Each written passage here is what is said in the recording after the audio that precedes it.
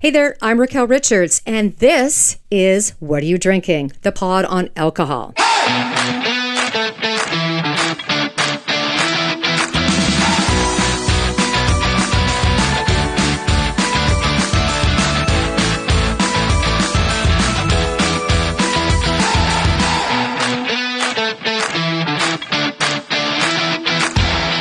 This podcast is for entertainment purposes only. Please drink responsibly. On this episode, I'm going to dive into the enchanting world of red wines with a spotlight on the Monasterio de las Viñas Gran Reserva. This Spanish gem captured my attention a few years back because of its rich and complex character. So, let's uncork some of its details, shall we?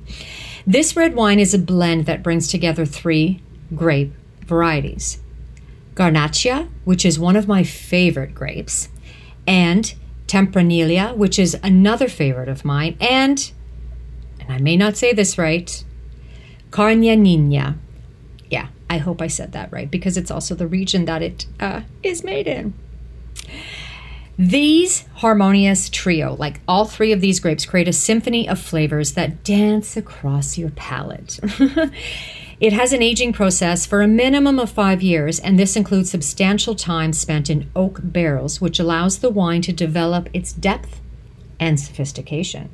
Monasterio is vintaged in Spain. That is my heritage. I also have Ukrainian heritage, but part of my heritage is in Spain as well. I digress. The winery is steeped in history, nestled in Carnianina, as long as I said that right, the region, which boasts a legacy dating back to Roman times. What sets this winery apart is its dedication to preserving tradition while embracing modern techniques.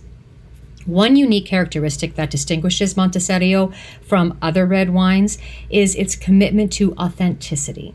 The winery recognizes the significance of its location, situated near the ruins of a medieval monastery.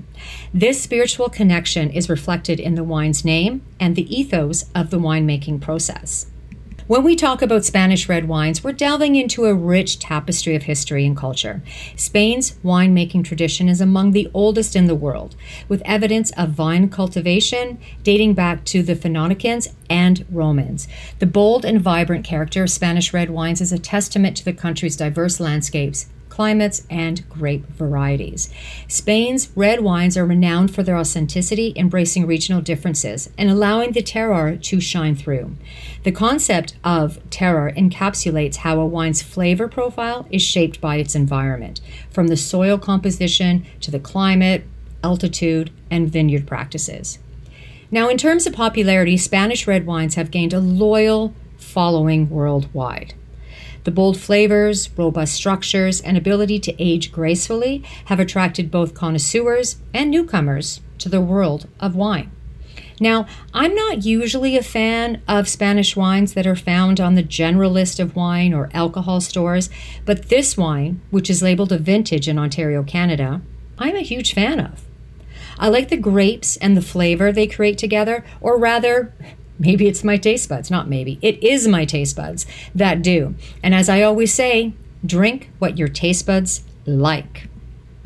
It was a product consultant that introduced me to this wine when it first landed on the shelves of the LCBO, where I worked for 10 years.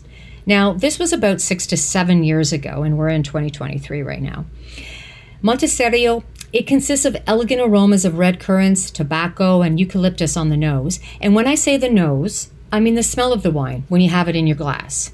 Let's not be snobby here. Let's just call it what it is, right? It has full-bodied and intense flavors of cherries, red currants, and balsamic touches. The finish is long and enjoyable. When I say long, I'm referring to the lasting taste on your tongue. These fruity notes are elegantly accompanied by hints of dark chocolate and warm spices. As the wine continues to unfold, you'll discover subtle undertones of vanilla and toasted oak as a result of extended aging process. These nuances contribute to its velvety texture, and it lingers on your palate. So, after the initial fermentation, the wine embarks on its aging journey. This is where the magic happens. The wine is aged in the barrel for 2 years and kept in the bottle for 3 years before release.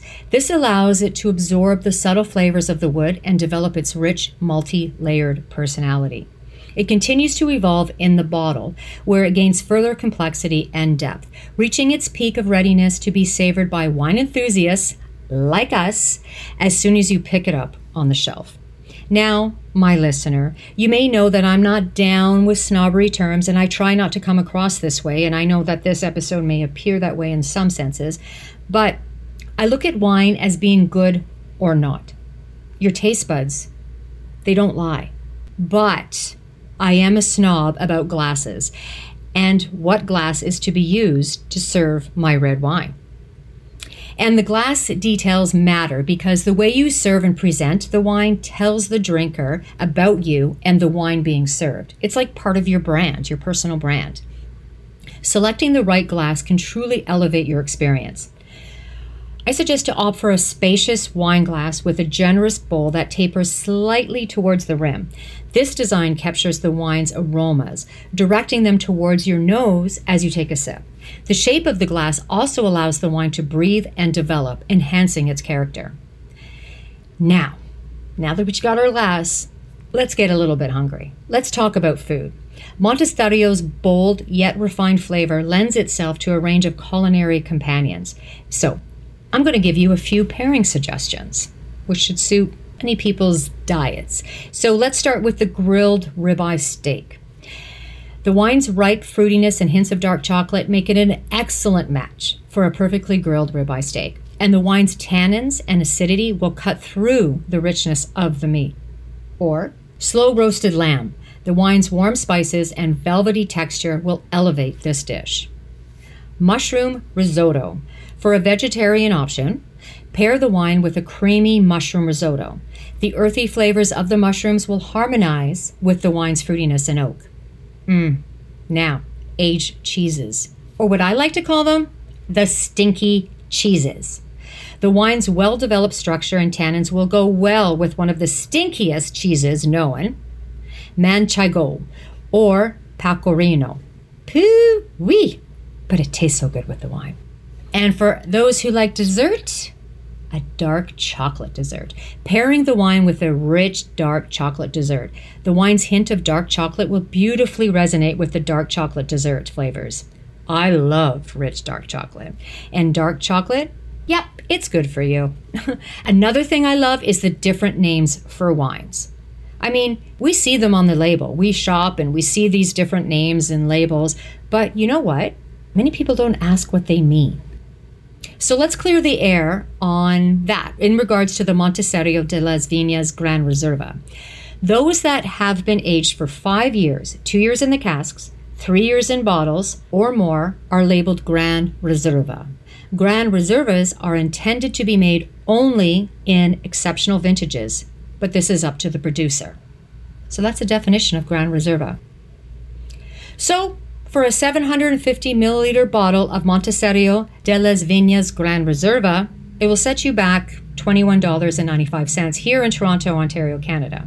It comes with 13.5 alcohol and 3 grams of sugar. Yes, it's dry. Another reason why I like it. And that's what I have to say about Monasterio de las Viñas Gran Reserva. Check out What Are You Drinking on Instagram at @what_are_you drinking. The R is the letter R. I'm Raquel Richards. Until next time, cheers!